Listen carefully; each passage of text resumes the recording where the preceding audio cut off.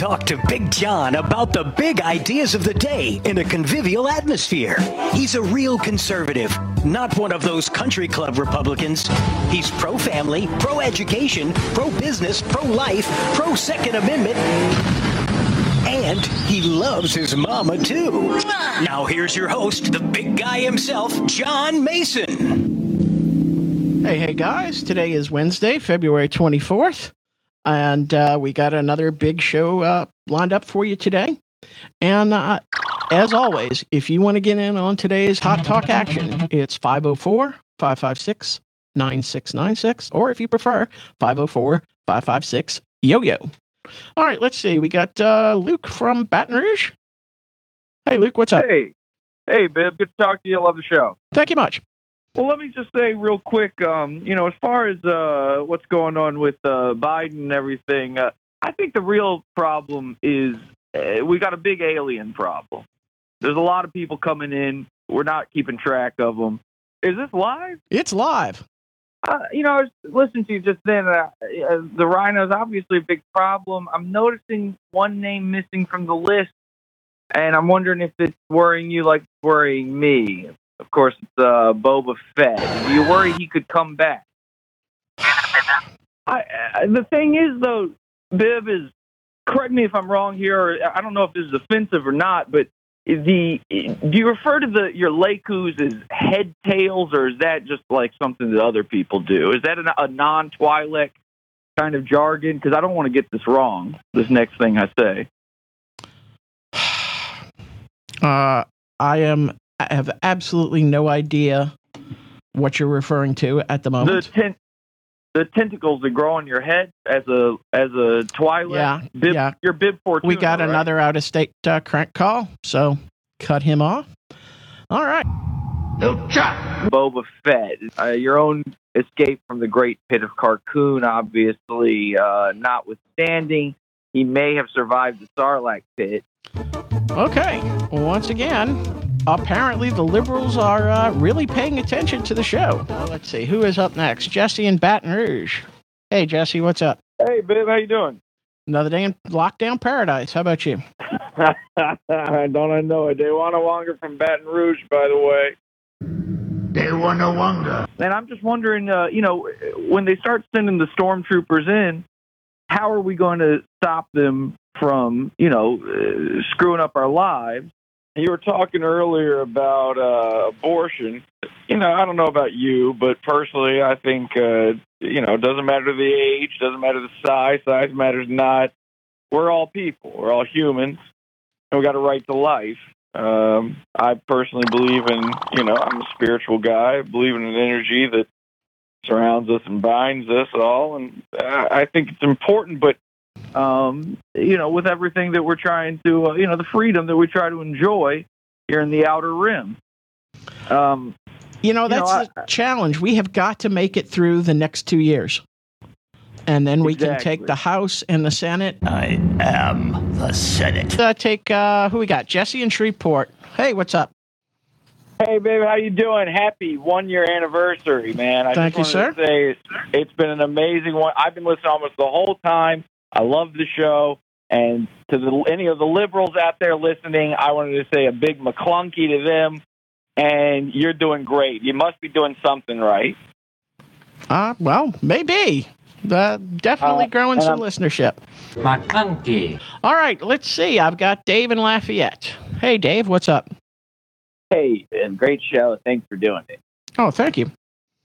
Listen, you're just talking about it, actually. I think one of the big issues going to be coming up here is election integrity. I think it's something that's been on everybody's mind, especially since this last presidential race. I think here in Louisiana, with the primaries coming up, the primary race, the general race, the biggest race, though, that we're going to have this year is, of course, the Boonta Eve Classic. And I know you'll be seeing it from a close-up view from the box you normally get to sit in with Jabba the Hutt.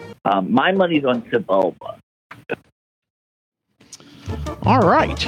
I've been told that there are seminar callers out there who are trying to go after the popular conservative talk show hosts. So I'm doing something right, or I wouldn't annoy the bejeebers out of liberals from across the state and across the country. The bejeebers. Well, how are you? Very good. How are you? That's another day in Phase 3 lockdown. Absolutely. Can I get a big McClunky from Big John? I'm not sure what a McClunky is. Well, saying to the liberals, McClunky. What does it mean? MACLUNKEY. What I worry about, and I've heard about this, is killing of born children, not just the unborn. I wanted to get your take on this about the killing of the younglings on Coruscant. What do you think about that?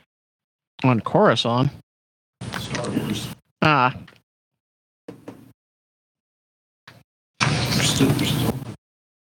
Cut him. John Mason, you were on air right. Okay. All right. That apparently was the Star Wars caller. So let's see who we got. Still got the phone lines lit up. McClunky? I don't know what it means. It's sort of like, your days are numbered. MACLUNKEY.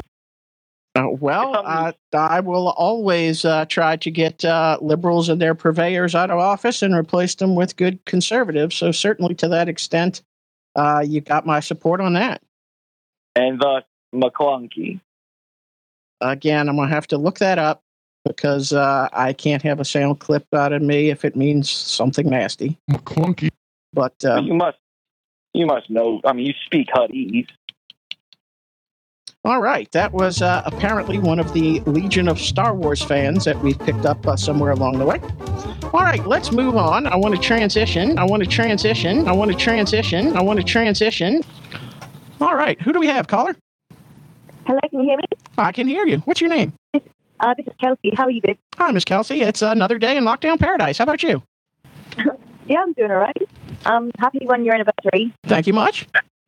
I just want to say, what's with all the calls you're getting about Star Wars? Every time I tune, I start hearing someone talk about Star Wars. It's weird. The day Rush died, there was a program, at least according to what I've read on the internet. It was a seminar for people to call popular conservative talk show hosts and get them to either fall for a Star Wars comment. And since then, I've been getting a lot of Star Wars calls. What does Star Wars have to do with Rush Limbaugh, though?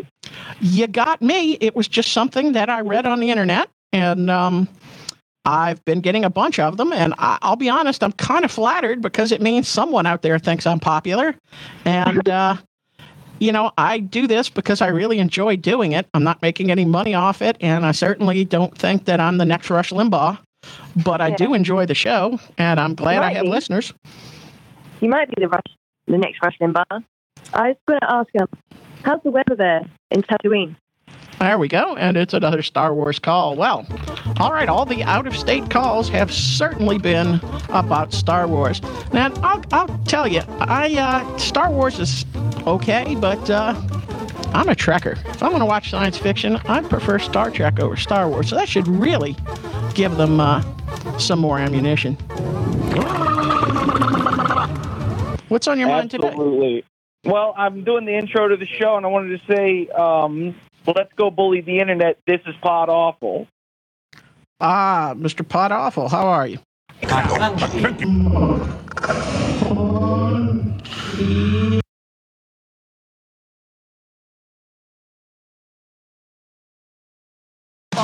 TV. Oh, y'all is doing it right. Pod Awful sucks, you faggot. Boy. You scam artist, douchebag. You're the worst. Motherfucker. Give up. You fucking little piece of shit. You're crazy. You're sick of your head. Fucking dweeb. Faggot. Jackass. Pod Awful sucks. You know what? You're not funny. I want to really kick your ass. My mom doesn't like it when I mention Pod Awful anymore.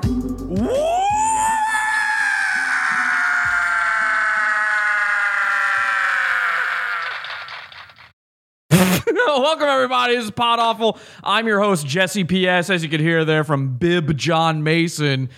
Mr. Pod Awful, hi, how are you? I guess he knew me. He heard of the program. Welcome, Pod Awful. One more time, huh? We've been away for a little while.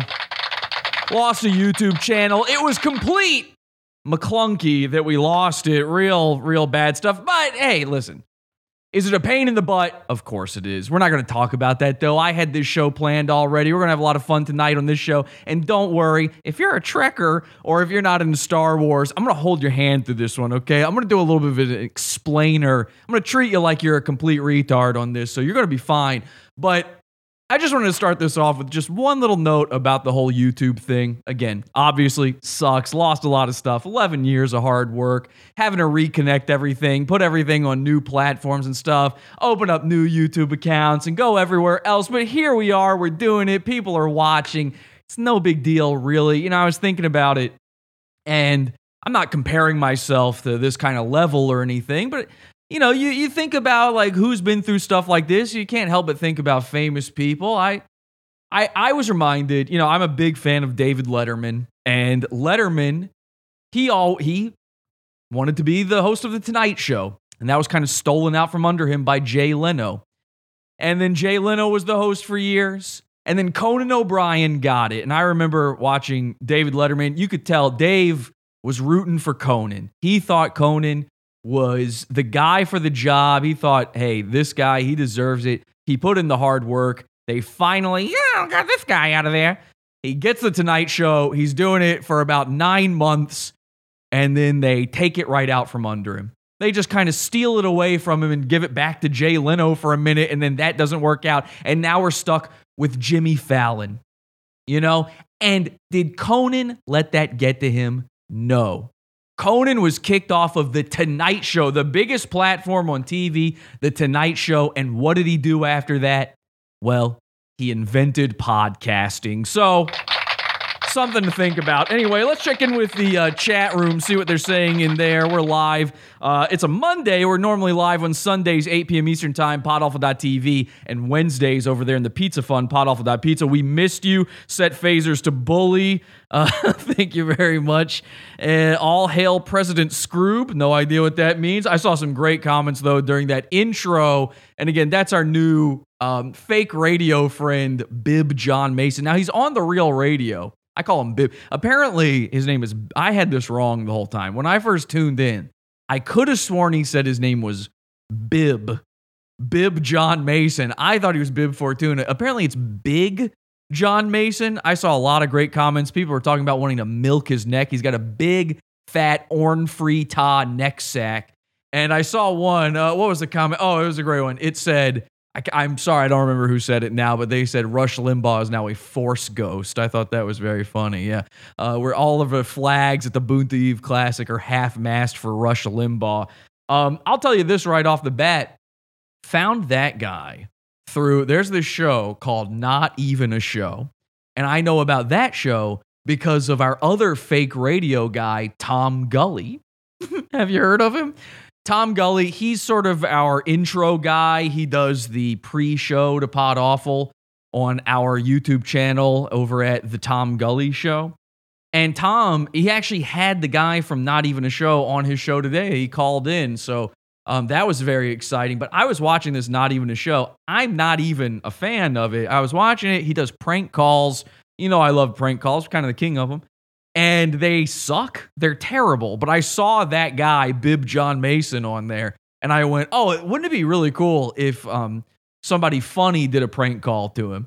So I did 100 of them. And I'm never going to stop. I love calling Bib John Mason and annoying him with Star Wars stuff. And I can do that because I have autism. Now, listen, I think autism is a spectrum, and I'm not saying a single goddamn bad thing about anybody autistic on tonight's show. In fact, tonight's show is in praise of autism. In fact, I'm going to be leaning into my autism for this one. And I'm going to be talking about a topic that if you're not a Star Wars complete nerd like me, you probably don't know about it. But if you are, this one's kind of old news, but it's going to lead us into some nice, fun, and new avenues, okay? Again, if you're not into Star Wars, I'm here to hold your hand, buddy. Because every day when I got home from school as a little kid, you know, we just got the internet. I don't know, 10 years old or so. I don't know how old I was. But we had just gotten the internet for the first time. AOL dial-up. You don't even know where to go. It's websites back then. And nobody even knew, what does HTTP mean? I had never heard of a hypertext transfer protocol. Why would you expect that of me? But I had heard of a Star Wars databank, and I found myself every day after school on the Star Wars databank reading useless information. You know, I as a little kid, I was a super fan of Star Wars, and I love Star Wars. The great thing about Star Wars, and why, even if you're not into it, you should be able to connect to it as a viewer of Pod Awful, is nobody hates Star Wars more than Star Wars fans. It's unbelievable.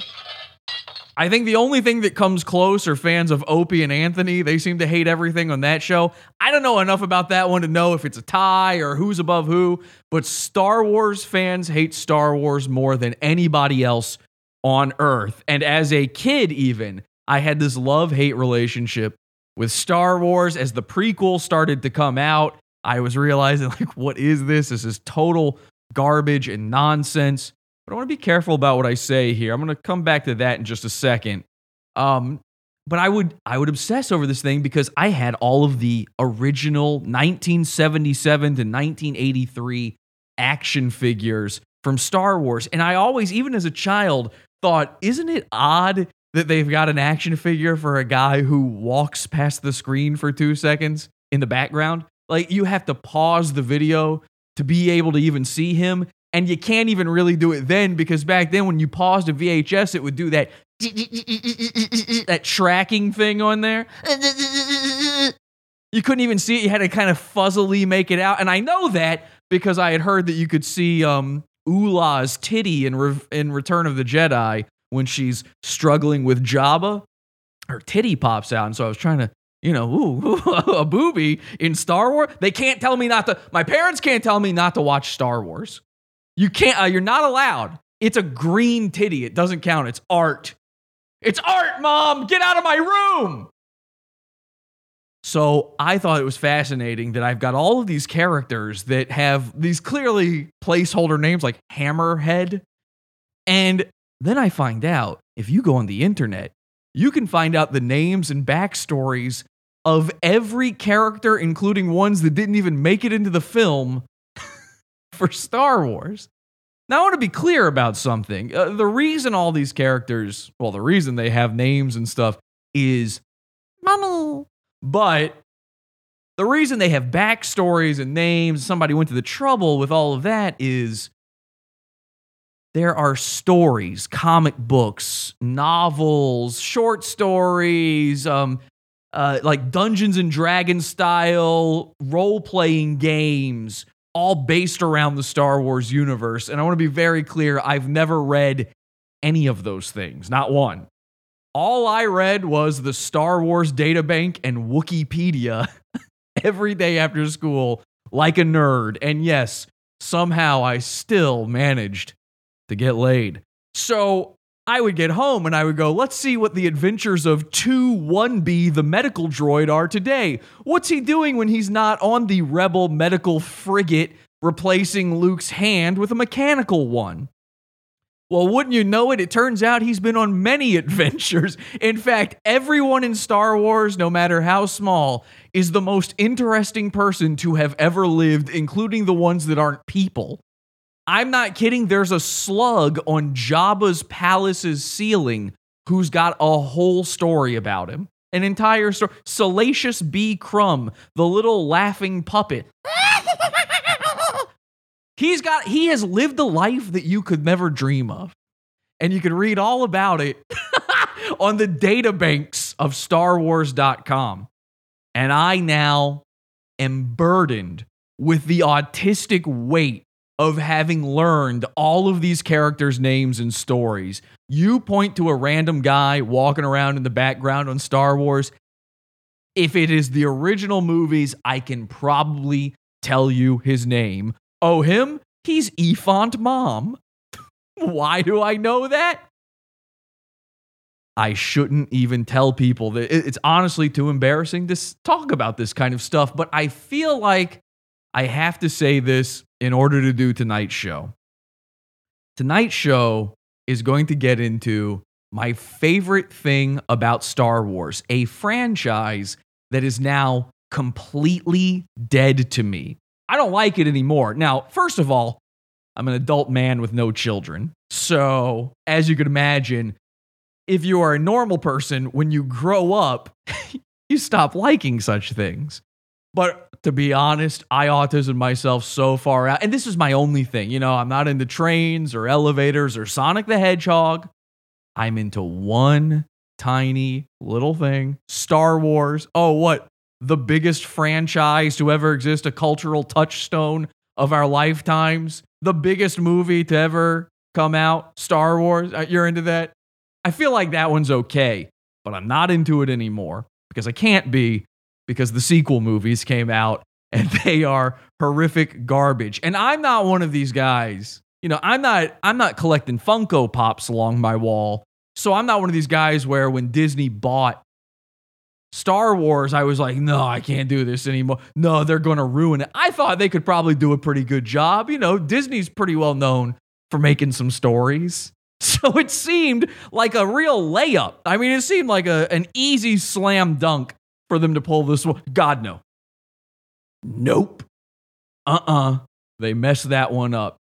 So I would like to do what I think a lot of the internet has been too afraid to do in the wake of what we've learned. I was one of these big-time prequels bashers. I hated the prequels movies, even as a kid. You know, if you're under 25, if you're under 28 years old, you grew up with the prequel movies, and so you think they're good because you were stupid. You've got nostalgia goggles on. I have completely cauterized my own eyeballs of nostalgia. I don't have any of that. And even as a kid, I knew, like, I remember going to see Phantom Menace in 1999 with my dad, and I knew my dad wasn't into it. He just knew I liked it. He didn't want to watch, what's that, a goddamn alien? He doesn't know what's going on. So I knew I'd look over at him every once in a while. Kind of, you never do that thing as a kid where you check in with your parent, like, are we having fun? Is this okay? And I was looking at him and I realized I wasn't checking to make sure he wasn't just falling asleep because it's Star Wars.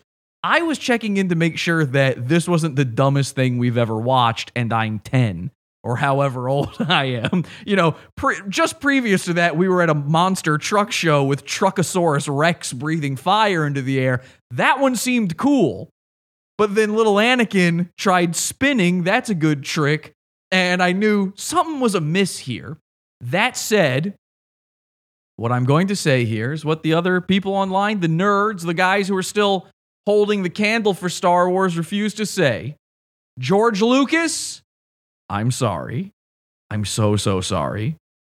I had no idea. I didn't know it could get worse. Now, that said, I'm not one of these guys who are saying the prequels, they're actually good if you really study them. There are some interesting themes. There's some amazing technical revelations going on in those things, but they're terrible, terrible stories and terrible, terrible movies, and I've rewritten them a million times over in my head. I'm pretty sure you could train your dog to write a better Star Wars movie, but if you really think about it, George Lucas, he comes from a line of experimental filmmakers. The guy he has a love of film and particularly experimental film. George Lucas never set out to create the greatest story of good and evil of the modern day. It was an accident. He stumbled into it. And how did he do it? Because George Lucas is fully autistic. Now, again, it's a spectrum. I've just got a little bit. I just enjoy the fun adventure of the product, the little bit of fantasy meets sci-fi, the space opera of it all. I liked the special effects as a kid. You know, when I'm a kid, my favorite character is R2-D2 because I'm looking at him going, how'd they do that? How'd they got a robot? I liked robots. You know, I'm a simple guy that way. George Lucas is Rain Man, which means he's a genius. Let me be clear. George Lucas, again, sorry, he's a genius. He's an ideas man, and he should never be allowed anywhere near a script. But you want him just over there going, yeah, what if there was like, like a Chinese alien? And you're like, what? That sounds bad. What do you mean? Like a whole race of sort of Chinese-y looking aliens. I don't know. Just, what would you call them? Nemoidians? Love it. You know what? That's a great name. Have you heard the names they try to come up with ever since George Lucas wasn't a part of this stuff? When he sold the franchise off to the white slavers of Disney? Even the names. This guy can come up with a name for an alien all day long. He is a genius at it. I'm telling you, he's a genius. But unfortunately, being autistic sometimes means that you can't perceive the way humans are supposed to interact with each other. You don't understand the full range of human emotion. And when you decide to make all your characters in your fantasy show that could have been aliens and robots, when you decide to make the main ones humans, and then one of them's just got a big pet dog going, brrr, at that point, you kind of got to know about a little bit of human interaction. And luckily, on the first Star Wars movie, a bunch of people, his wife came in and re-edited the movie. She sort of saved it by editing it. And he had friends come in and rewrite the script for him. And basically, they gave it a human touch. And then the second movie came out, the best one, obviously, Empire Strikes Back. And that one kind of wasn't made by him. He didn't direct it. He didn't have a whole lot of input during the filming, but he did come up with all the ideas. He came up with the big revelation that's the greatest twist in all of movie history. That was him. George, sit in the corner, eat your crayons, and tell us the thoughts you have. And then we'll come up with the words. We'll worry about making sure Harrison Ford acts in this scene, or whether he just completely phones it in or not. Leave that up to us. Unfortunately, what a lot of people don't realize, and maybe you don't if you're not a nerd like me, is Star Wars is an independent movie. It's an indie film. It's the biggest indie film of all time. And George Lucas, being the genius he is, he had full creative control over it, which was completely wrong. Because it means he could surround himself with yes men. When 1998 rolls around and they start filming those newer movies, nobody could tell him no. He's the biggest guy, and he did it all himself. And how did he do it? To finance the film, he didn't really take so much money. He just used all the money he would have gotten into making the movie. And then he said, you know what? I'm going to take the merchandising and sequel rights on this. As you can guess, that turned out well for him, but it also explains why I've got a figure from 1977 called Hammerhead. So, Snaggletooth, the little guy who's sitting at the bar at the Mos Eisley Cantina. Now you can buy your own Snaggletooth. Make sure you get the variant Snaggletooth, the one with the orange pants instead of the tan one. That one's rare. It's more expensive. So this guy, he is a genius. And he's a shrewd businessman, but he has no idea what he's doing with story. And he has no idea the unintended consequences of some of his more outlandish ideas. And that's where we get to the crux of tonight. Tonight is all about MACLUNKEY. And again, maybe you've already heard of this, maybe you haven't. MACLUNKEY. I love this, okay? George Lucas, in perhaps the most controversial move that he's ever made of all time, he took the original Star Wars movies in 1977 and he changed them a little bit, just a little bit, because he can't leave well enough alone. He's a little like Chris Chan. When it comes to the spectrum, Chris Chan, if you'll recall, Chris Chan freaked out in a GameStop one day and sprayed everyone with a cloud of pepper spray just because Sonic the Hedgehog had the wrong color arms. And I'm not even going to venture a guess which color they were supposed to be and which one they were. I'll just leave it at that because she's a beautiful, Christine Weston Chandler is a beautiful woman. And I want to be able to breathe. I don't want him force choking me with mace. George Lucas is a little like that. He pays attention to those tiny little details, and he can't leave well enough alone. For the rest of his life, he's going to be sitting there in front of Star Wars, and he doesn't even own it anymore. And he's going to be going, I wish I had computer-generated effects when I was making this in 77, because I probably would have put rocks in front of R2-D2 here. That's what he's thinking about. He never does any changes that help the story. He only is thinking about how many rocks are in the scene. What do those clouds look like? Are they the right clouds up there? Sometimes he actively destroys the continuity of the movies, all in service of some bizarre little idea he had. And again, who's going to tell him no? Now, the strangest part of all of this is he sold off Star Wars in what? 2013, 14, somewhere in there. I don't even remember when Force Awakens came out. So it was incredibly shocking when Disney, now having owned this franchise for years, in 2019 released a brand new Blu-ray of the original movies. And lo and behold, fans were met with perhaps the strangest change that has ever been put inside any movie ever. And by the way, George Lucas kind of started this whole craze of changing stuff. Like, you almost certainly have never seen the same movie you saw in the theater at home. Every movie nowadays gets changed before it becomes a home release, before it's put on the internet, whatever. In fact, sometimes they change them while they're still in the theaters. Revenge of the Sith actually started that one off, I think, or it might have been Attack of the Clones. One of those, while it was still in theaters, he changed something in it. I won't get down into the minutia, but if you were to look up the list of the changes that have happened to the Star Wars movies over the years, you would be left baffled by it. You know, it would be a conversation that you could never have with another human being. It's why I'm not going to bore you with the petty details, but I have to tell you this one. The most controversial change of all time in Star Wars, without a doubt, is the scene where Han Solo, Harrison Ford, shoots an alien named Greedo to death.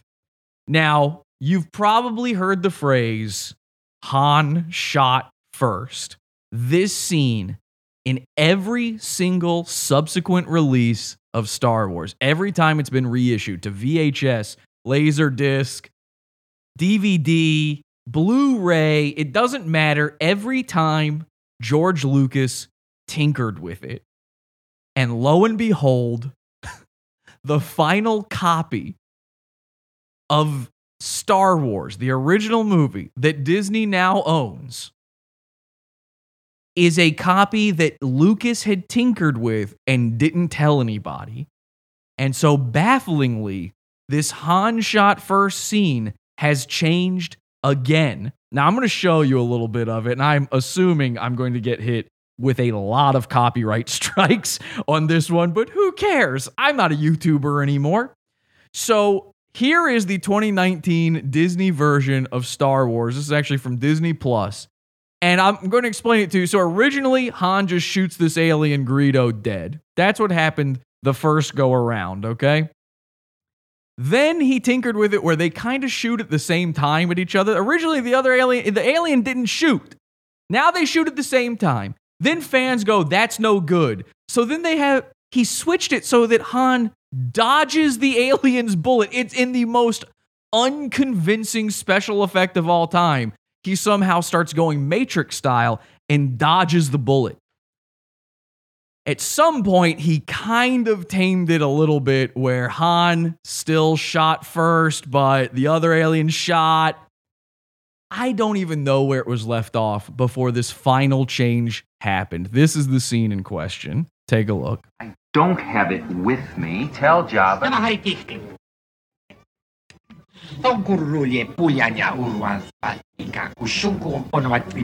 So the alien's telling him, oh, we got no time for your excuses. You stole something from us. Even I get He's pointing a gun right at Han Solo's head. sometimes.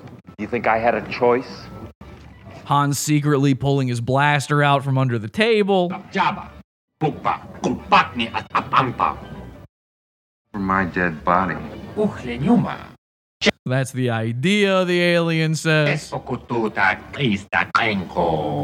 Now, anybody who knows anything about Star Wars, when this version came out, they must have been sitting there on pins and needles during this scene going, what's going to happen now?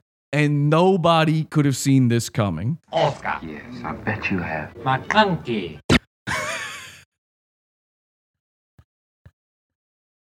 So I have to be clear.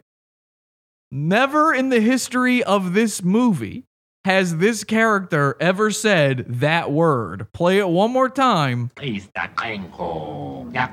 Yes, I bet you have. MACLUNKEY. MACLUNKEY.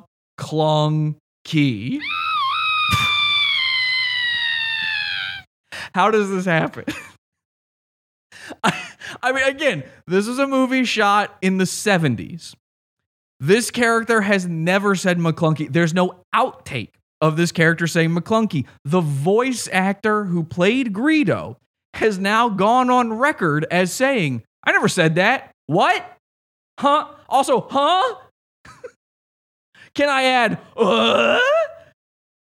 George Lucas, at some point, was sitting there stroking his Orn Free Ta neck sack, his Bib Fortuna neck sack, going, huh.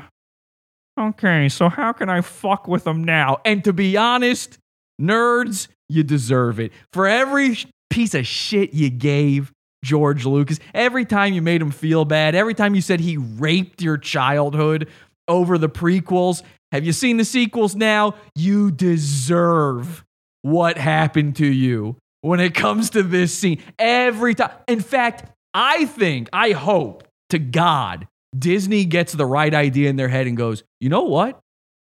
Let's let George fuck with it a few more times. Let's just see what he comes up with. Let's go to him and go, George, listen, we're going to still own the movie, but every time you edit it, we will put that out.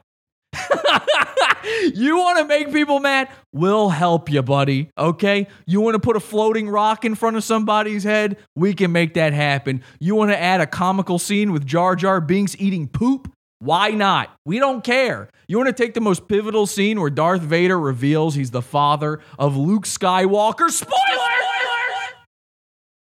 And just add in, a guy flying around on a broomstick in the background. Put Harry Potter in there. We don't own that one. Put him in there anyway. We'll deal with it in court. Let him sue us, okay? Whatever you want, we'll do it. We don't care because you deserve it, nerd. George Lucas was sitting there stroking his sack beard going, all right, how can I fuck with these nerds this time? What can I do that's going to make them mad on the internet now? Which I love. That's a pod awful move. George Lucas and I. Mwah. So he's sitting there, he's thinking, he goes, okay, I made Greedo shoot first. I made Han shoot first. I've made him dodge bullets. What's the stupidest thing I can pull up? Why did you copyright strike somebody? Says pod awful in the chat. Oh, you stole my name. That's stupid. You got to go.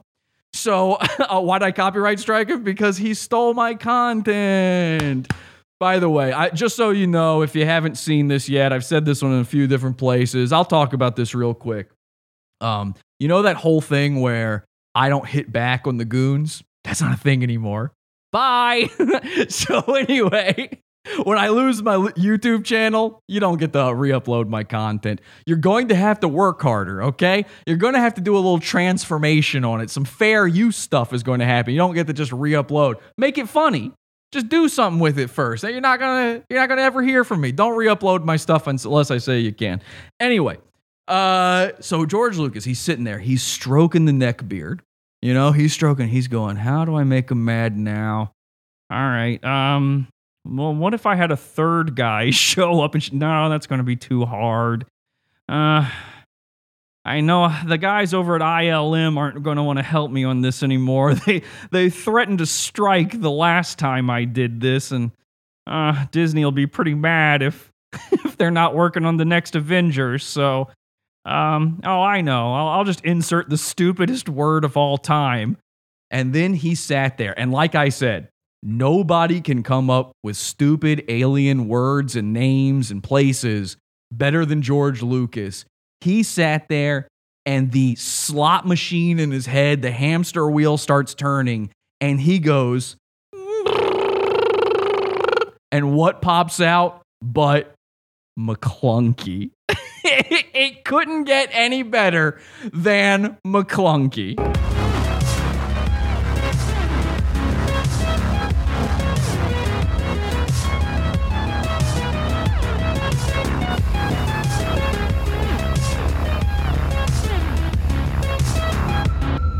Now, this is the most insane part of McClunky.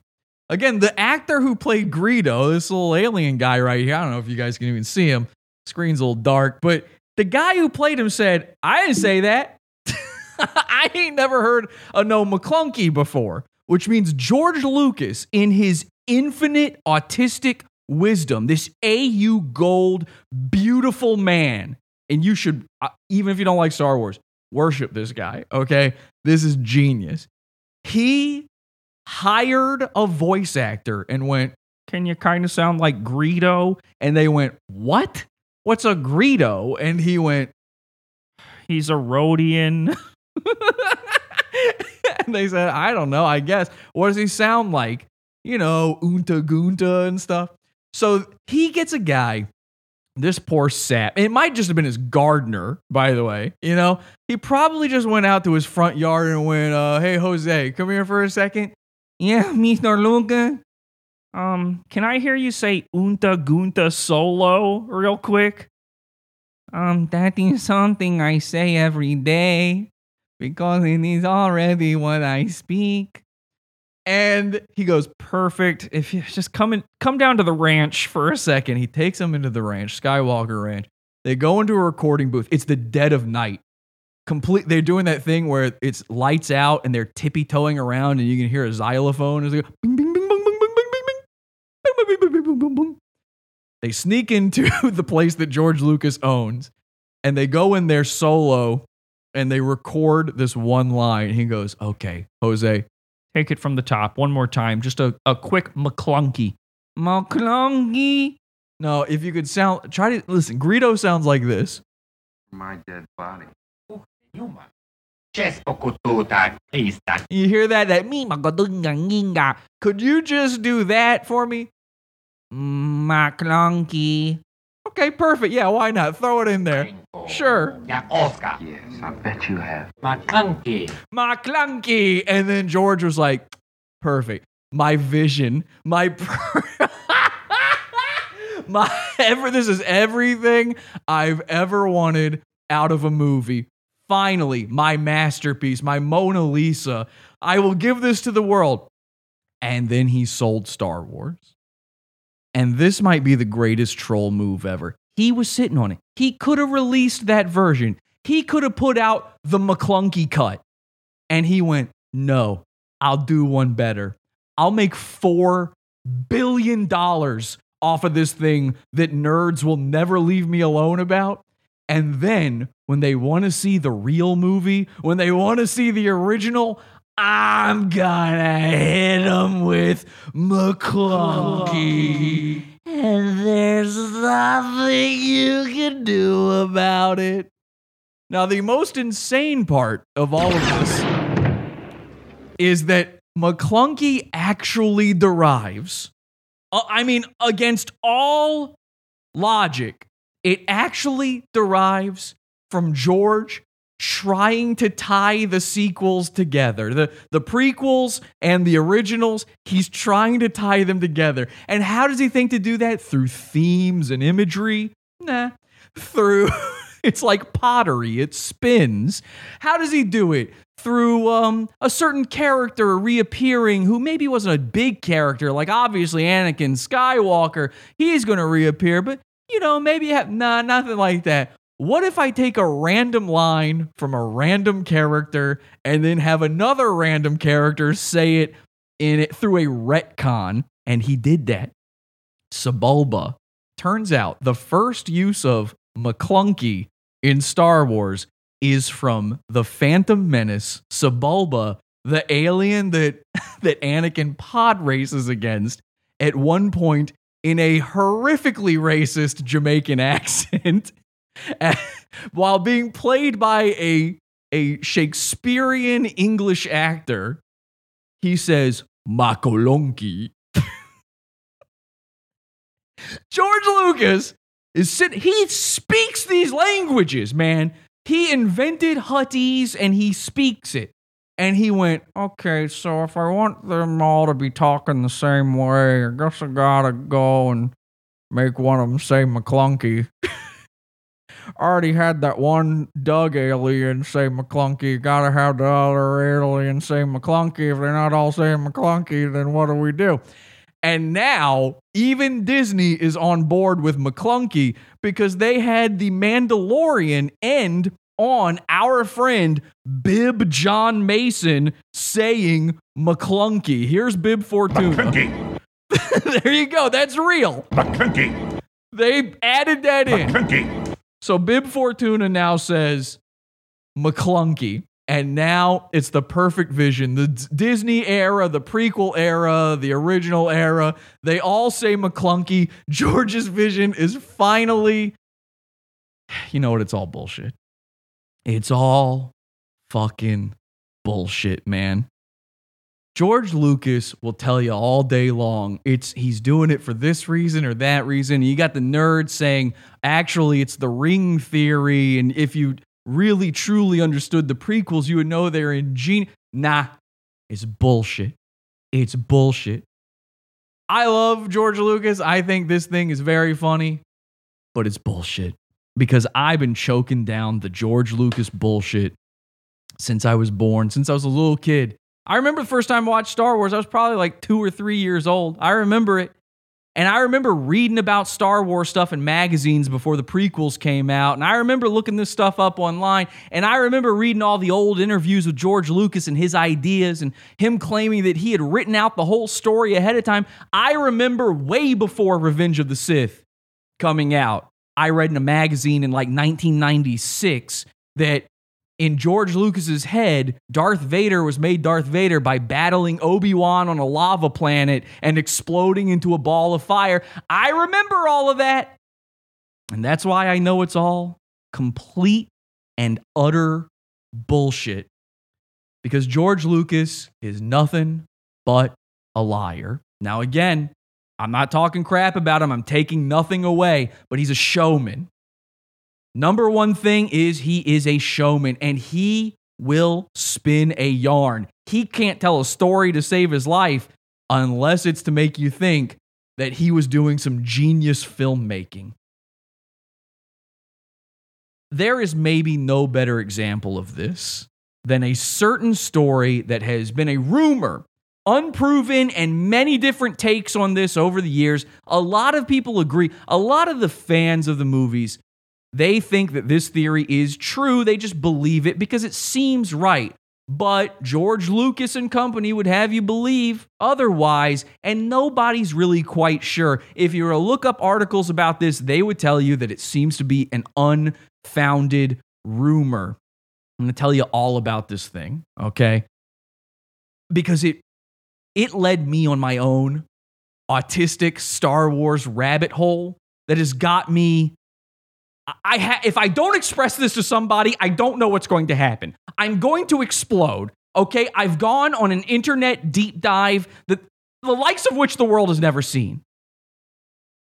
And all of this will explain to you why I know that this whole McClunky thing is just the world's biggest troll. That it has nothing to do with linking the movies together or him having an idea or him trying to make Greedo seem like he's a more menacing character. None of it's true.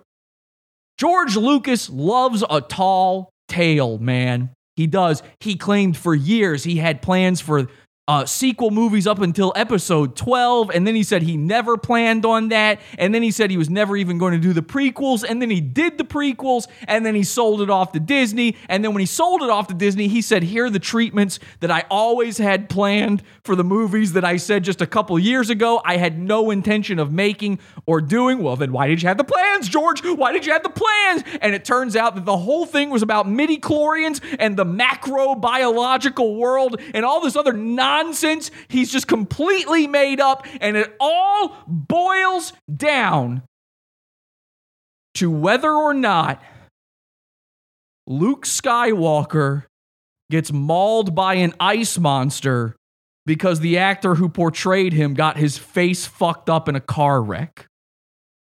Now, I'm going to go through this deep dive with you in just a second. But before I do, as we did just come back, Pod Awful, we had this big thing where we lost our YouTube channel. We've had a lot of people reach out and say some very kind things. A lot of fans. Thank you to everybody who's reached out. Thank you to the people who joined the Pizza Fund. By the way, podawful.pizza if you want to see tonight's after show or our Wednesday shows. Tonight's after show, by the way, is going to be, it's actually a pre-recorded thing. Is this live? No, it will not be. It's a pre-recorded thing. I'll be uploading a little extra content after the show tonight for you on the Pizza Fund. Join at podawful.pizza. But a lot of people have reached out and said some very kind things and, showed their support in these troubling times. And I just want to say a big thank you. We have a pretty famous listener of this show. I don't know how she started listening to it. I don't know if this is just in her wheelhouse or somebody shared it with her, but I didn't even know she was watching until she sent me this video. This is from Lori in Chicago, big famous listener of Pod Awful.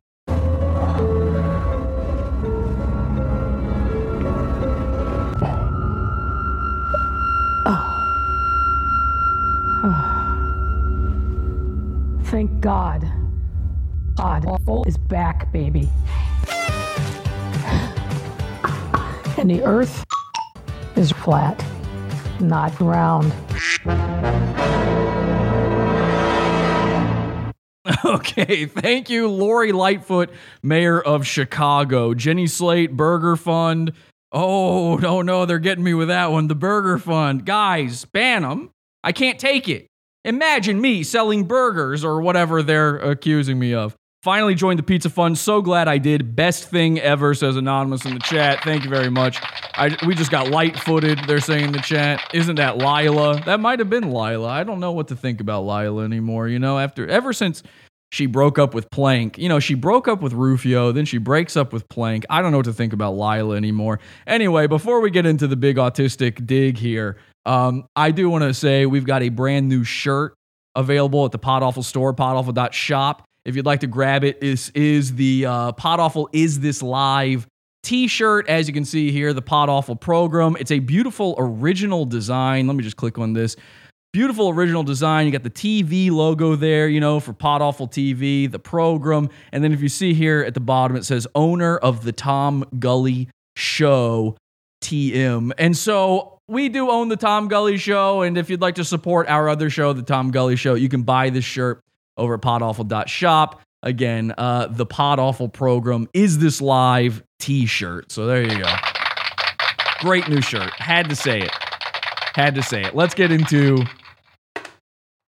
this rabbit hole. Now, I've had yarn up. Most of the reason I couldn't do a show for the past few weeks is I've had yarn and thumbtacks going to every corner of this room. I've had sticky notes up and newspaper clippings, and I have been researching in a way that is unreasonable. I should not have been doing this. If you don't know the story, here's the theory. In episode 5, The Empire Strikes Back, at the very beginning of the movie, Luke Skywalker, pretty much even before you really get a good look at him on screen, gets mauled by an ice monster called a Wampa.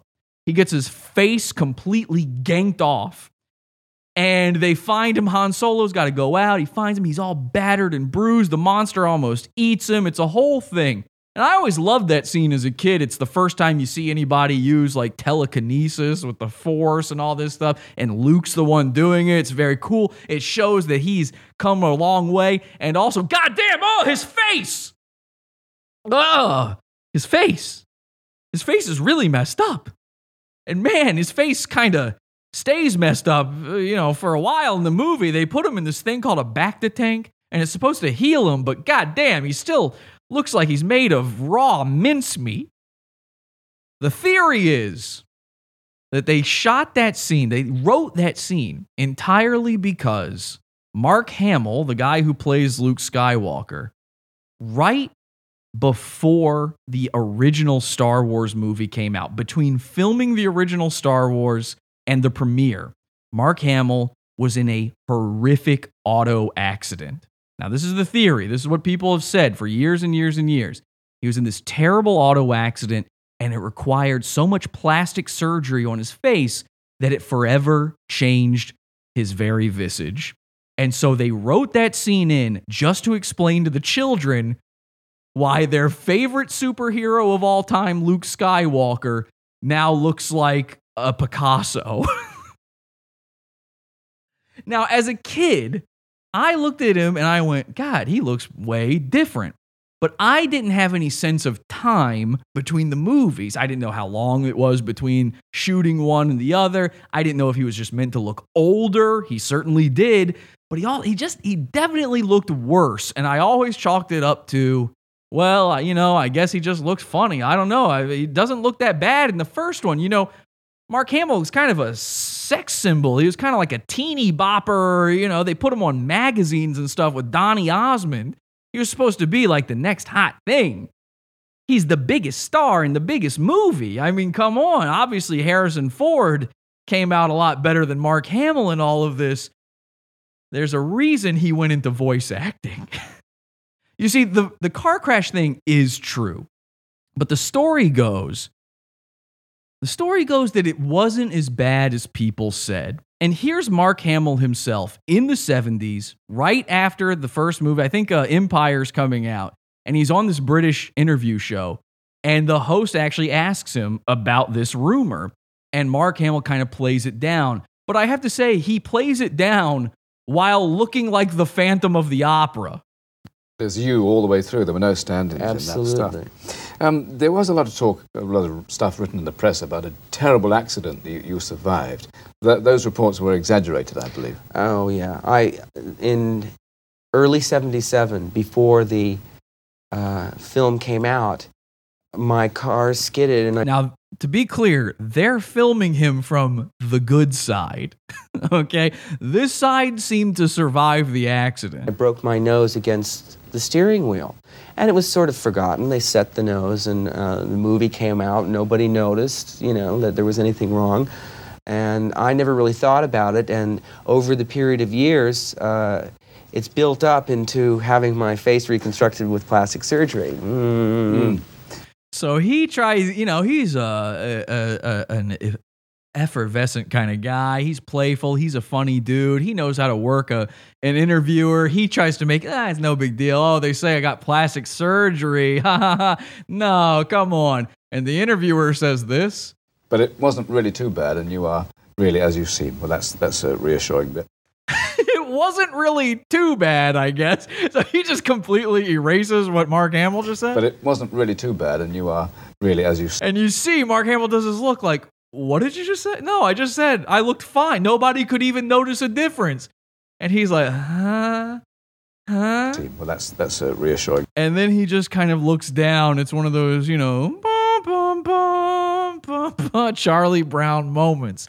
Now, this has been the official story of the Star Wars camp since day one of this rumor getting out there. At first, they didn't address the car crash thing at all. Then it got, somehow somebody found out about it. And then people started saying, like, I don't know, he looks a little different to me. And other people were like, well, it's been 2 or 3 years. A guy might look different, but he's in his 20s. I mean, how much different do you look from 25 to 28? I mean, he's not that much older. Come on. And then they're like, well, yeah, I mean, he got a little bit fucked up.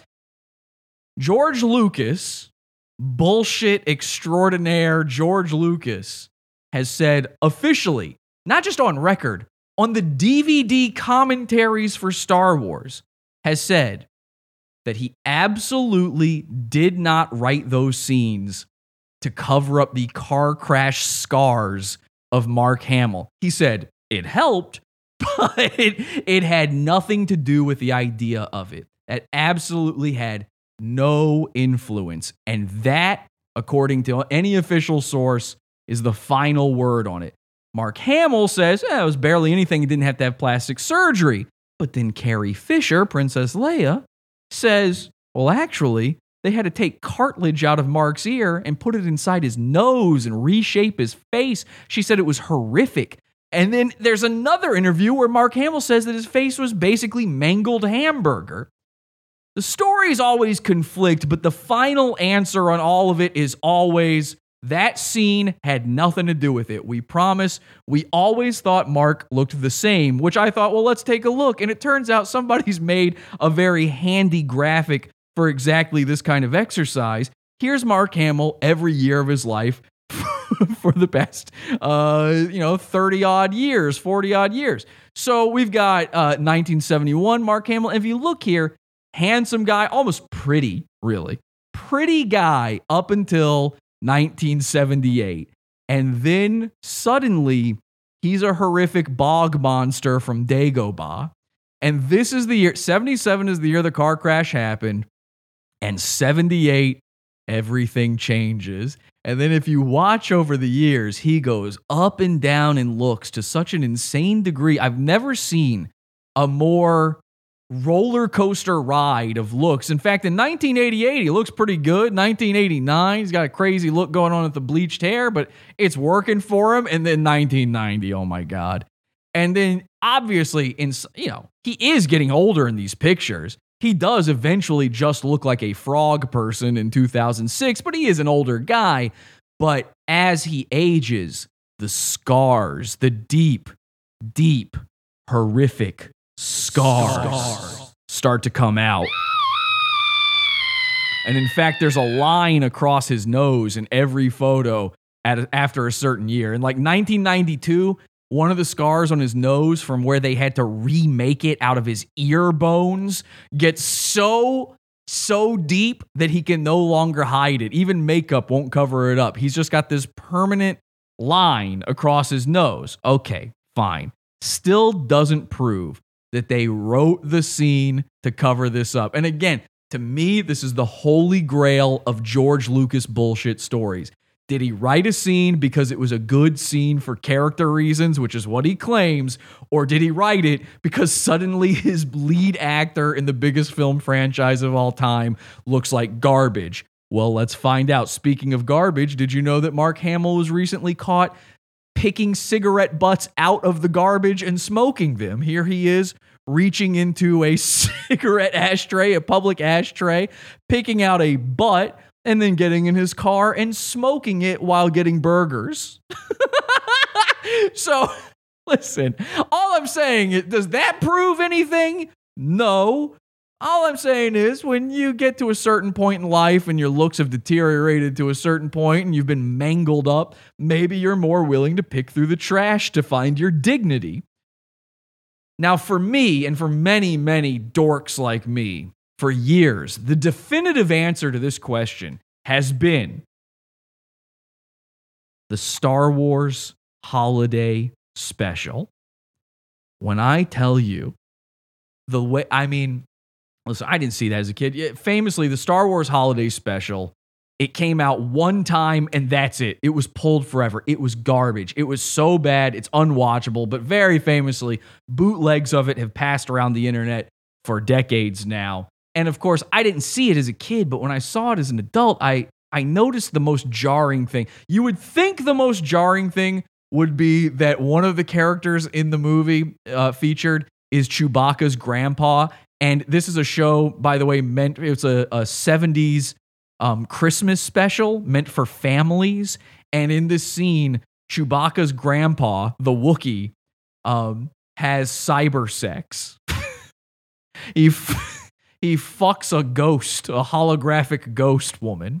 So you would think that would be the worst scene, but no, it is not.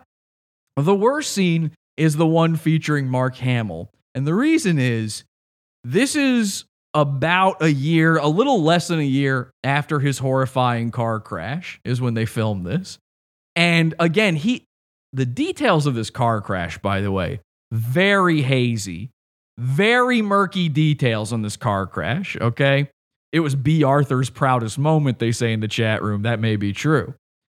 Actually, B. Arthur's part in it is pretty good. The rest of it stinks. Luke Skywalker in this thing is so horrific looking, I don't know how to describe it. I thought when I first watched it, it was such a bad quality thing, and that we're talking old internet on an old laptop. You could barely stream it. You had to torrent it. to find it, and the quality was so low on it. It was super compressed. And I thought, oh, they couldn't get Mark Hamill back. You know, it's a year later. It's right after Star Wars is this huge smash hit. Maybe he was busy. They had to find a lesbian woman to play Luke Skywalker instead. Oh, no, that's not what's happening here.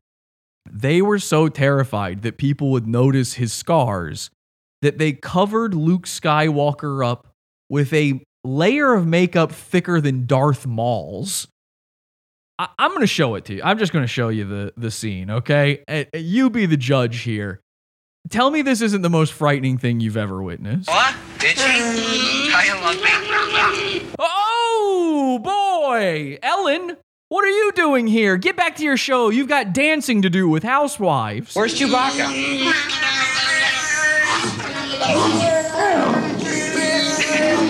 By the way, this is a real thing they expected you to watch. Whoa, wait a minute. One at a time. And they keep going. They have like one quick little close-up of him, and then they go back to a wide shot, hoping like, oh, God, there's children watching. Cover their eyes.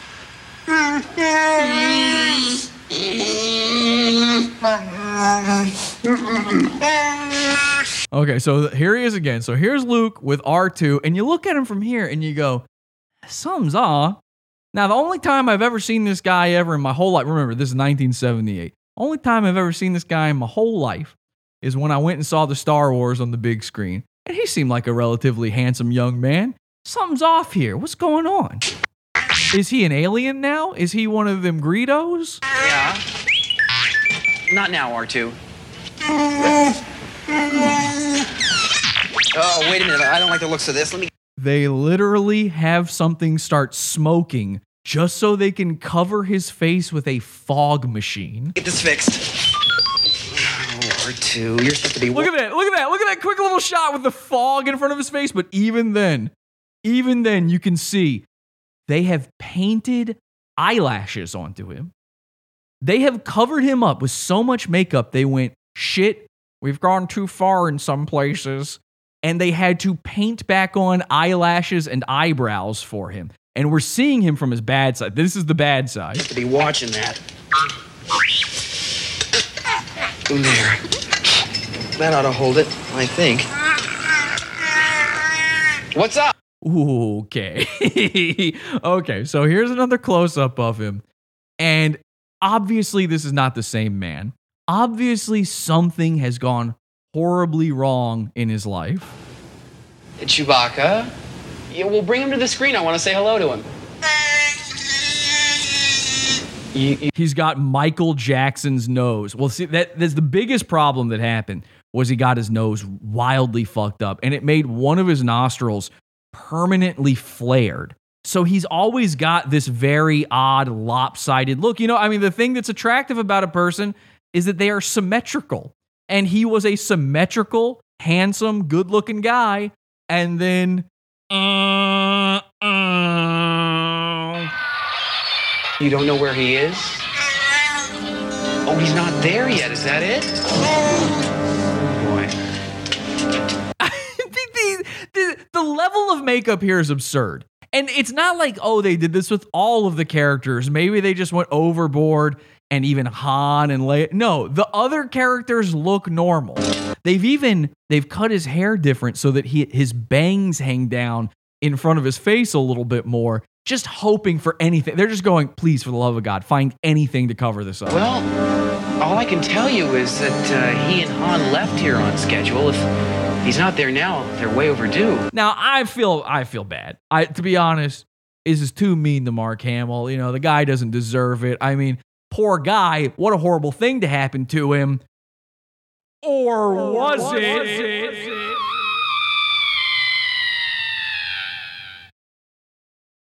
The details of this supposed car crash are so murky, I can't in good conscience actually say for sure that this car crash happened. Now, something happened. Something terrifying and horrible absolutely happened to this man. I'm not so sure it was a car crash. I'm starting to believe, and call me crazy, okay? Because I've fallen down a hole on this one, man. I'm in Alice in Wonderland now. I don't know what to believe anymore on anything. I just know I don't believe George Lucas. Call me crazy. I don't think there was a car crash. I think something even worse or more horrific happened.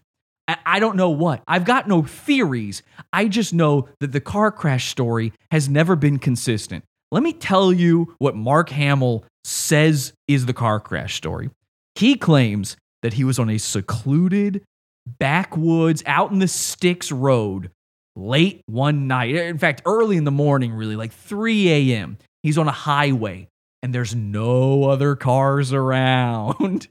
And he says that he navigated an off-ramp a little too fast. He had been speeding. He admits he was speeding. But then he says that the speed was 65 to 70 miles per hour.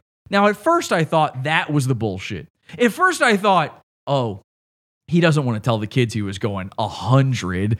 You know, he's supposed to be a hero on the big screen, on the silver, so he can't tell them he was going super duper fast. Maybe he just says 65 to 70. I'm going 100 every time I drive. There's no way you don't negotiate an off-ramp incorrectly just because you're going a little too fast. You're an adult man and there's no other cars on the road.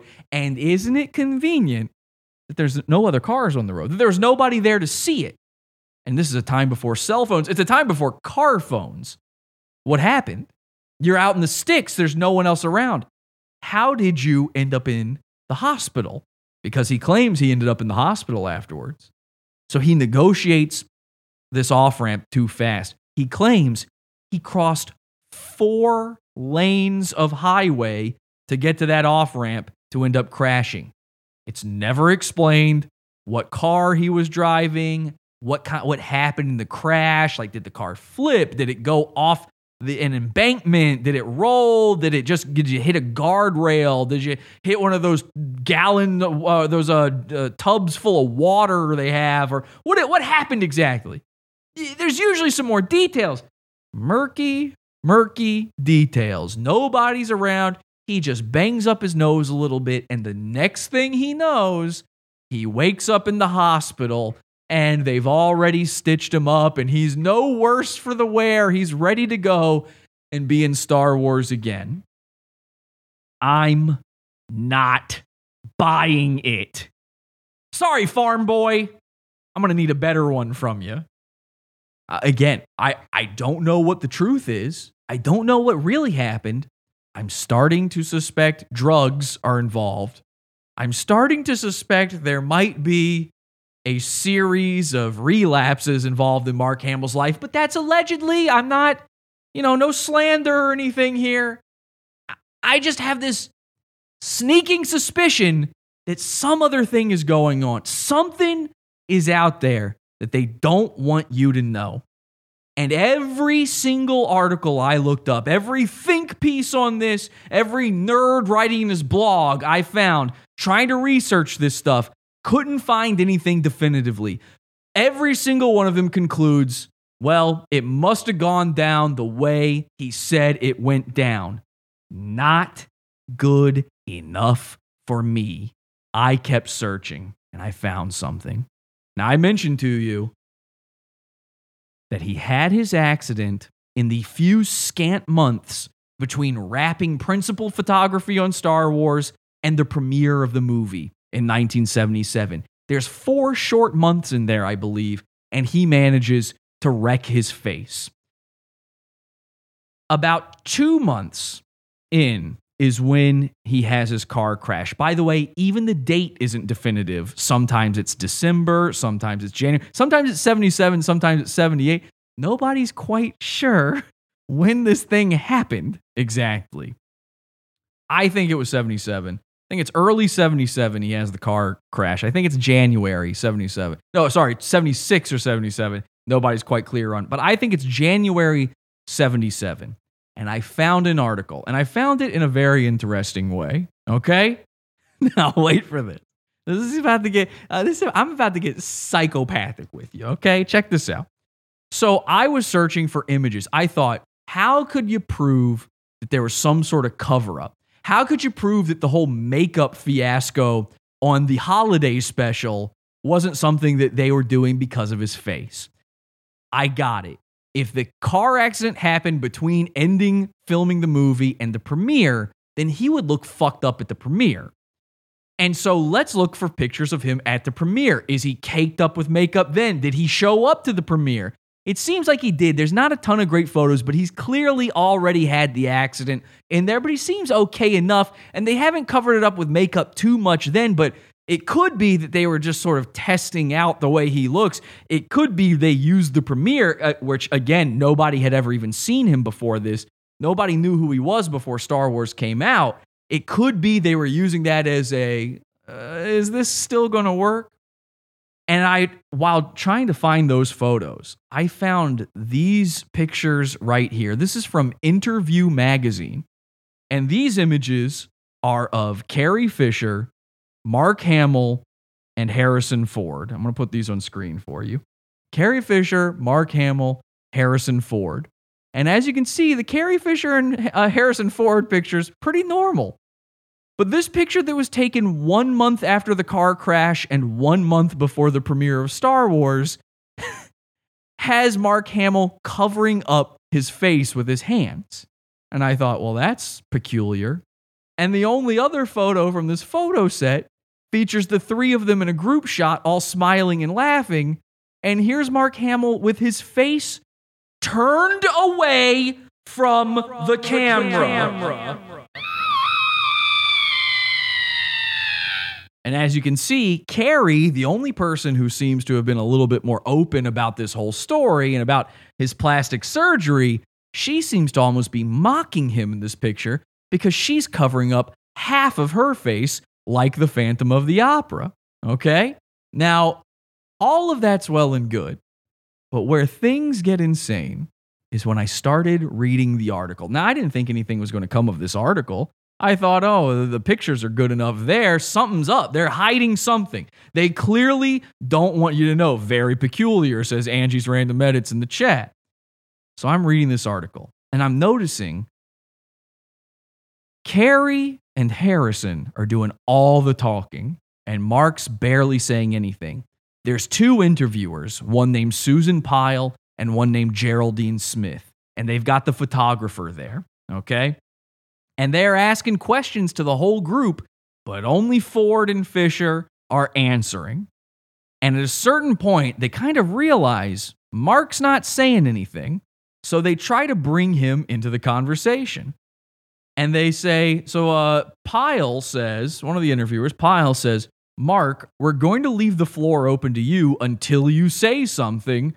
Tell me about Star Wars. You're the star of Star Wars, aren't you? Again, I've never seen anyone mention this interview in the discussion about his face.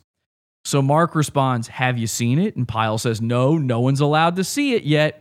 And they go on, but clearly something's up. You can tell by the energy of the interviewers that something strange is happening, that they're a little uncomfortable with the whole thing. And you should know about these interviewers particularly. These are two of Andy Warhol's women from his factory, the Warhol factory. These are two of the teenage girls he found and started putting in movies. So they're not like your standard interviewer. They're willing to push your buttons a little bit. They're kind of fucking with them. And keep in mind, in 1977, sci-fi is a joke. This movie, no one's expecting it to be good or be big, certainly. It's going to be a B-movie flop. They're never going to see it ever again. And I'm sure these two women from, these Warhol girls, they're probably thinking, what the fuck? Why are we being forced to interview these idiots from this terrible movie coming out? So they're pushing the buttons during this interview, and it gets amazing.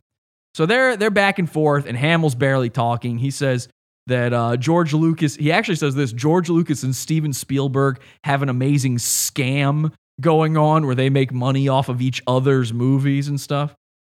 And all of a sudden, in the middle of the interviewer talking, she introduces the photographer. The photographer is Matthew Ralston. Matthew Ralston is a very famous photographer. He's huge. He's done a ton of things now. He wasn't then, though. He was just some guy back then. This is an early gig for him. She introduces Matthew Ralston, the photographer, to everybody. And this is all, they put this in brackets, to let you know what's going on during the interview. She introduces him to everybody and explains that Mark's face is not to be photographed. Okay? What is going on here? What is the big secret? Now, nobody knows about the supposed car crash yet. Mark has a triangle, they're guessing, in the chat room, perhaps. So his face is not to be photographed. Pyle, the interviewer, says, what else would you like to be asked? I mean, you tell me what you want to say, and you can say it. Freedom of speech, it's called.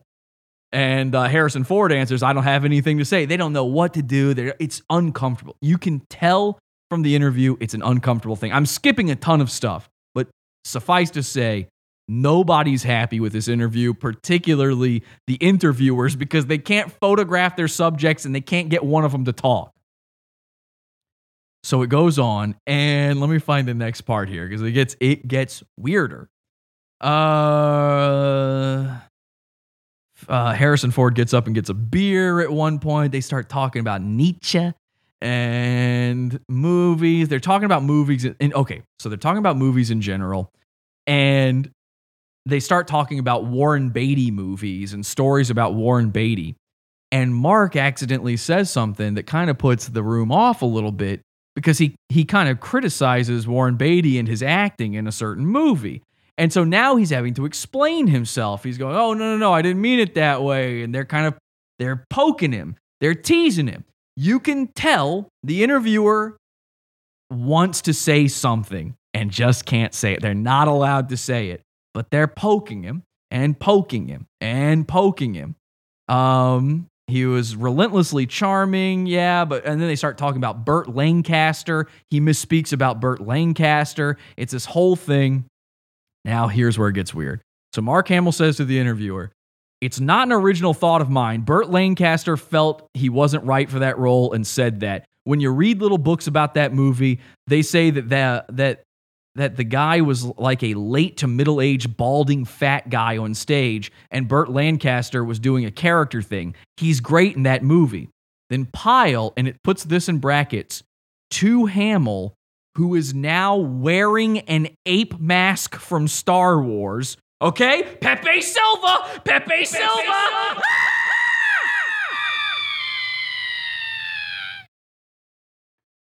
Randomly during the interview, Mark Hamill puts on a Chewbacca mask. They didn't even know what to call it. Again, nobody knows what Star Wars is yet. They call it an ape mask. Clearly, it must have been Chewbacca.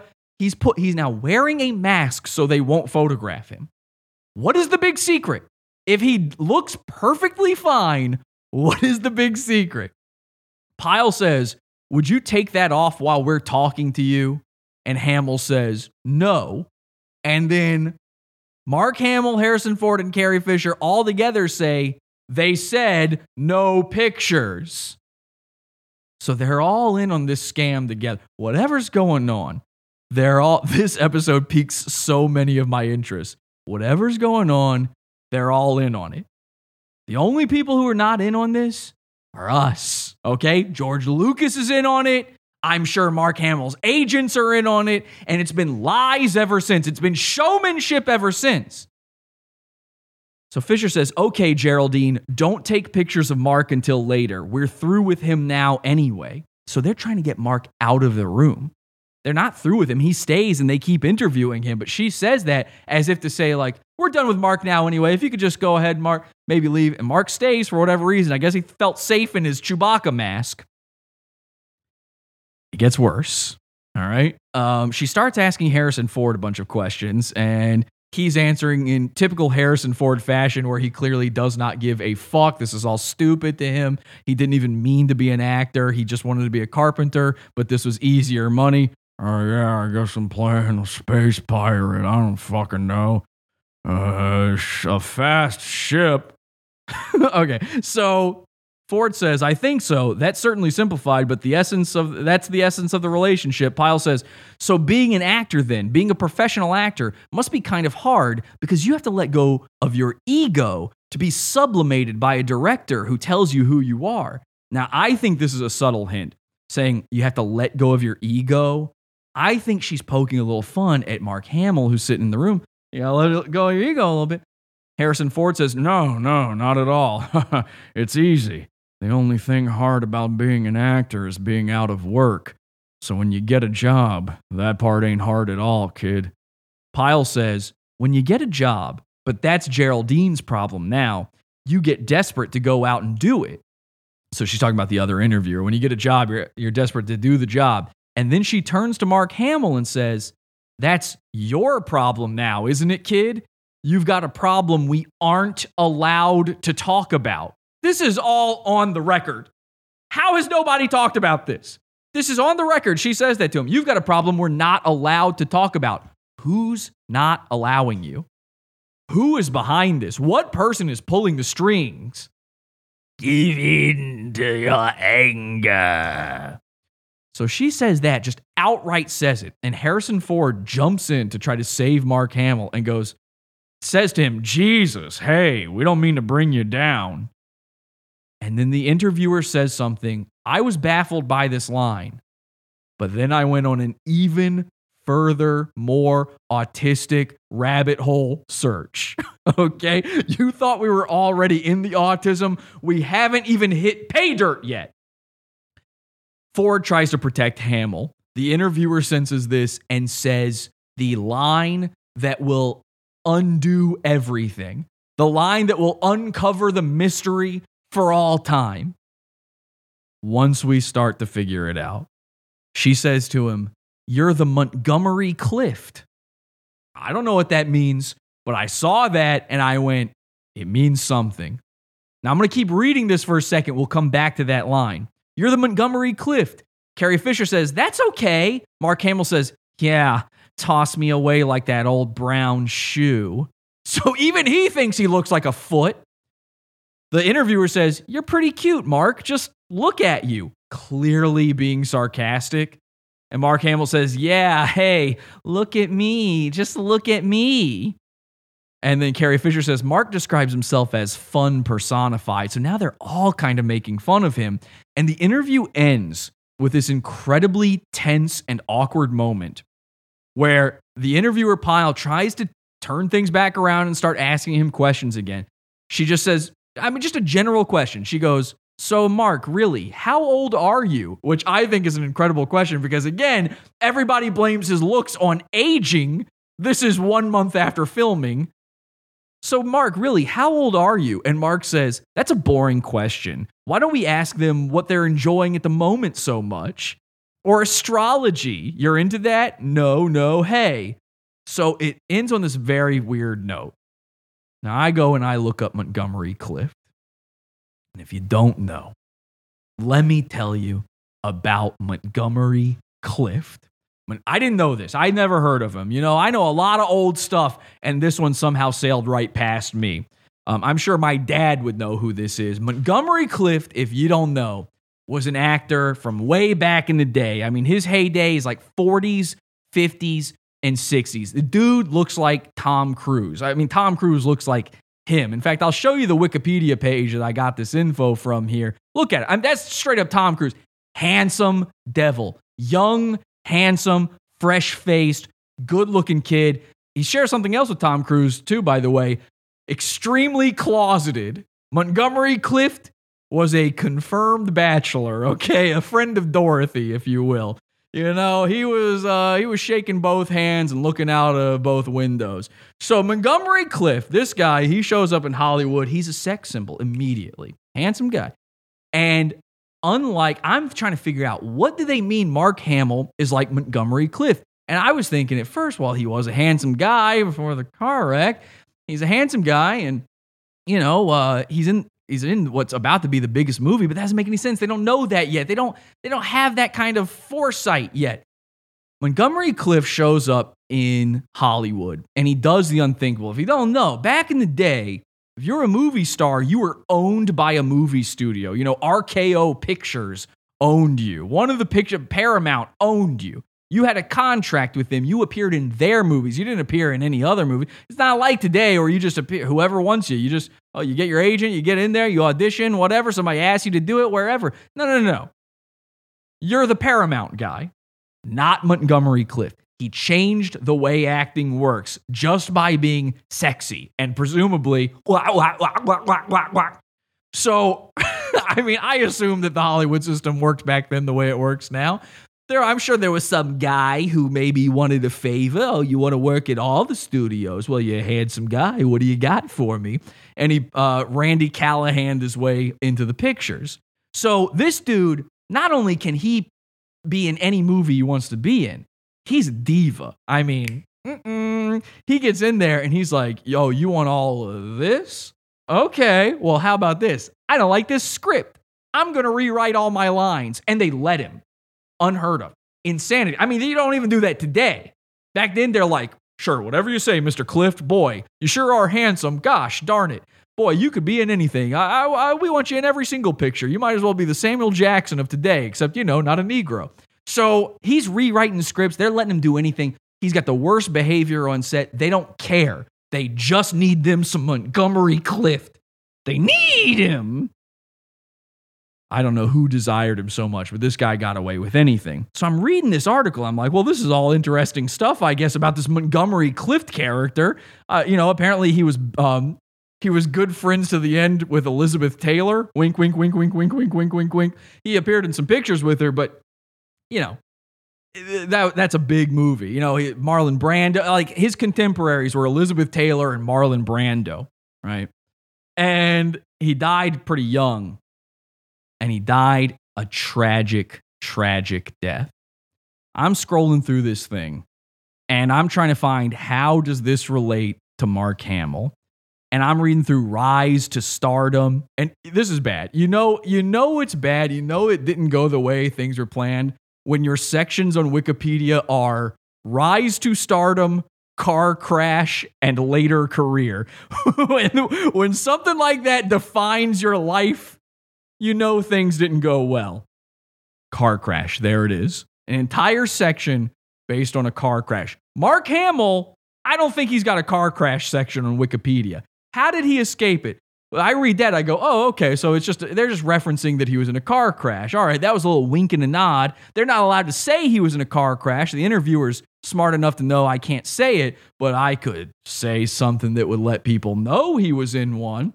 Now, I'm sure back then they knew who Montgomery Clift was back in the 70s, but it probably still went over anybody reading that Interview magazine article's head. Let me read to you this car crash section of Wikipedia because it is spooky just how similar the story is. Car crash. On the evening of May 12th, 1956, while filming Raintree County, Clift was involved in a serious car crash when he apparently fell asleep while driving and smashed his car into a telephone pole minutes after leaving a dinner party at the Beverly Hills home of his close friend and co-star, Elizabeth Taylor, and her husband, Michael Wilding. Alerted by friend Kevin McCarthy, who witnessed the collision, and see, this is the thing that's got me thinking. He was seen crashing his car. Nobody saw Hamill crash his car. How did he end up in the hospital? It doesn't make sense. Who witnessed the collision, Taylor raced to Clift's side, pulling a tooth out of his tongue as he had just begun to choke on it. Now that's horrific. That's a scary moment. The guy is now not just missing a tooth. It's embedded in his own tongue and he's dying from it. She rushes over to help him. He suffered a broken jaw and nose, same as Mark Hamill, a fractured sinus, which I think is very apparent seeing that line across Mark Hamill's nose now, and several facial lacerations, which required plastic surgery. Required it. In a filmed interview years later in 1963, he described his injuries in detail, including how his broken nose could be snapped back into place. Basically meaning it never fully recovered. His nose was always kind of fucked. Now, this is where it gets interesting. Now, how similar is that to Mark Hamill's? Similar to the point where you almost start to wonder, did something else happen to him? And then they kind of stole the Montgomery Clift story for Mark Hamill. Now listen to this. After a 2-month recovery, Clift returned to the set to finish the film. Despite the studio's so he was in the middle of filming. It's not Star Wars was basically wrapped. They needed to do a couple pickup shots, and they used a stunt double for Luke in those shots. But in this case, they're in the middle of filming it. They need him to look the same in this fucking movie. Despite the studio's concerns over profits, Clift correctly predicted the film would do well, if only because moviegoers would flock to see the difference in his facial appearance before and after the crash. Now that's pretty genius, all right? I mean, you would go see that movie, right? You would want to see which scene is he fucked up and which scene isn't he? How jarring a difference is it? Although the results of Clift's plastic surgeries were remarkable for the time, there were noticeable differences in his facial appearance, particularly the left side of his face, which was nearly immobile. The pain led him to rely on alcohol and pills for relief, as he had done after an earlier bout with dysentery left him with chronic intestinal problems. As a result, Clift's health and physical appearance deteriorated until his death. Now, he didn't die right after that. There was still at least a decade between that and his death. But listen to this next line. This is in the later career section. You don't want this to be the first line of your later career section on Wikipedia. Clift never fully physically or emotionally recovered from his car accident. His post-accident career has been referred to as the longest suicide in Hollywood history by acting teacher Robert Lewis. That seems bad. That seems real bad. So I'm reading that, and obviously now I understand the reference in the interview, and it's so revealing. It's so revealing to the point where now it's opening up brand new questions. It's got my mind racing in other ways. This car crash would have well been on the minds of the people working at the studio and the people working on Star Wars when this happened to Mark Hamill. They would have remembered the Montgomery Clift situation. In fact, in the interview, you can tell they understood the reference because they start coming to Mark's aid and, saying, "Oh, it's not that bad, you're fine." They literally have him wearing an ape mask, though, so that's not good. I started thinking, I mentioned this a second ago. George Lucas didn't make money off of the release of Star Wars. He made money off of merchandising and sequel rights to it. He wanted to make sure he had the sequels. Imagine banking that much money on trying to start a franchise of movies, and your lead actor is now mincemeat. I think this whole story and this whole cover-up and this whole bizarre interview where he couldn't be photographed was them worrying about people going to see Star Wars for exactly the reason Montgomery Clift says in that paragraph right there. That they're going to be checking to see, is he different? Does he look the same? George Lucas must have been sitting there sweating his jowls off going, when we make the next movie, everybody's going to be looking at him funny. They're going to be wondering why he looks so different. What do I do? And at some point he went, I know. I'll have a wampa claw his face. It has to be the case. I think we have actually finally cracked this case for once and for all. Whether or not the car crash in question happened, or if it even happened the way they say it happened, I don't know. But I feel like I can say with absolute definitive authority that they absolutely wrote that scene in order to cover up the car crash scars. And with that said, it means that George Lucas is the biggest, longest running bullshitter of all movie history. Nobody else is more willing to run with the tall tale just to save his own ass than George Lucas. If he's willing to do that just for the looks and ego of the star of his movies, think about the lengths he's willing to go for his own ego. When he tells you he wants to edit the movies because he just didn't have the technology to rightfully complete them the way he wanted to in 1977 and 1980, don't buy it for a second. The man is a madman, and every time he changes his movies, he has absolutely no expectation that people will take it the wrong way. He thinks he's a genius, and it hurts his ego when you tell him otherwise. I'm here to tell you right now, he is a genius. Let him do anything he wants. Let him piss off the Star Wars nerds. It's the funniest thing I've ever seen. If the man could create MACLUNKEY, think of the other things he could do. I cannot wait to see the next time George Lucas manages to fiddle with Star Wars, when he's doing it outside of copyright, when Disney has to go after him because he just releases it on his own on YouTube and goes, fuck it, what are they going to do? I got $4 billion. Let's just see what happens. And I guarantee you, when that inevitably happens, it's probably going to look a little something like this. George Lucas's final special editions. Leia!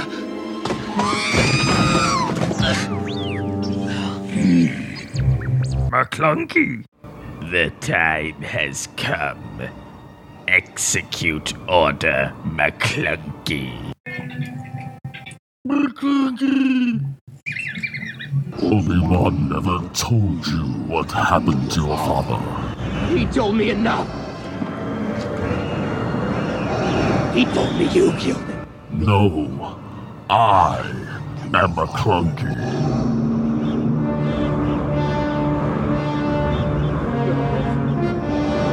No. It's not true. That's impossible. Also, C-3PO has a penis now. The end. Bye.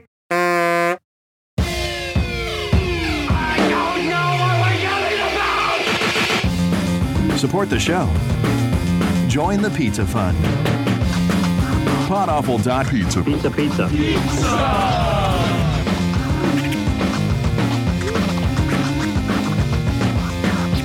Podawful.pizza.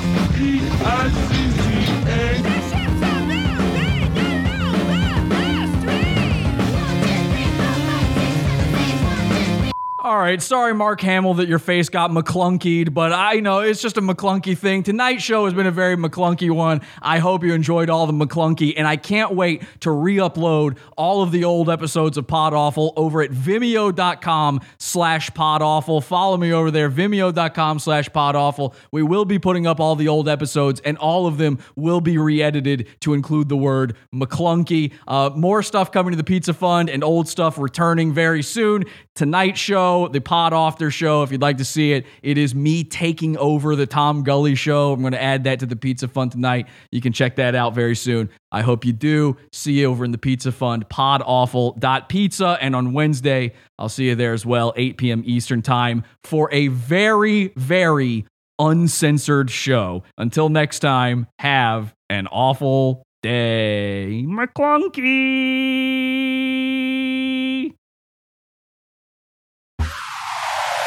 Head over to podawful.com/iTunes and subscribe to us on iTunes. We're live every Sunday, Wednesday, and Friday, 8 p.m. Eastern at podawful.tv. Love the show? Keep it going by donating to the Pizza Fund.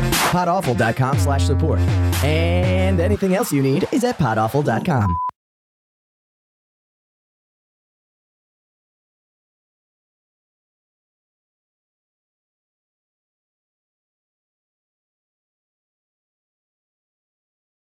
MACLUNKEY!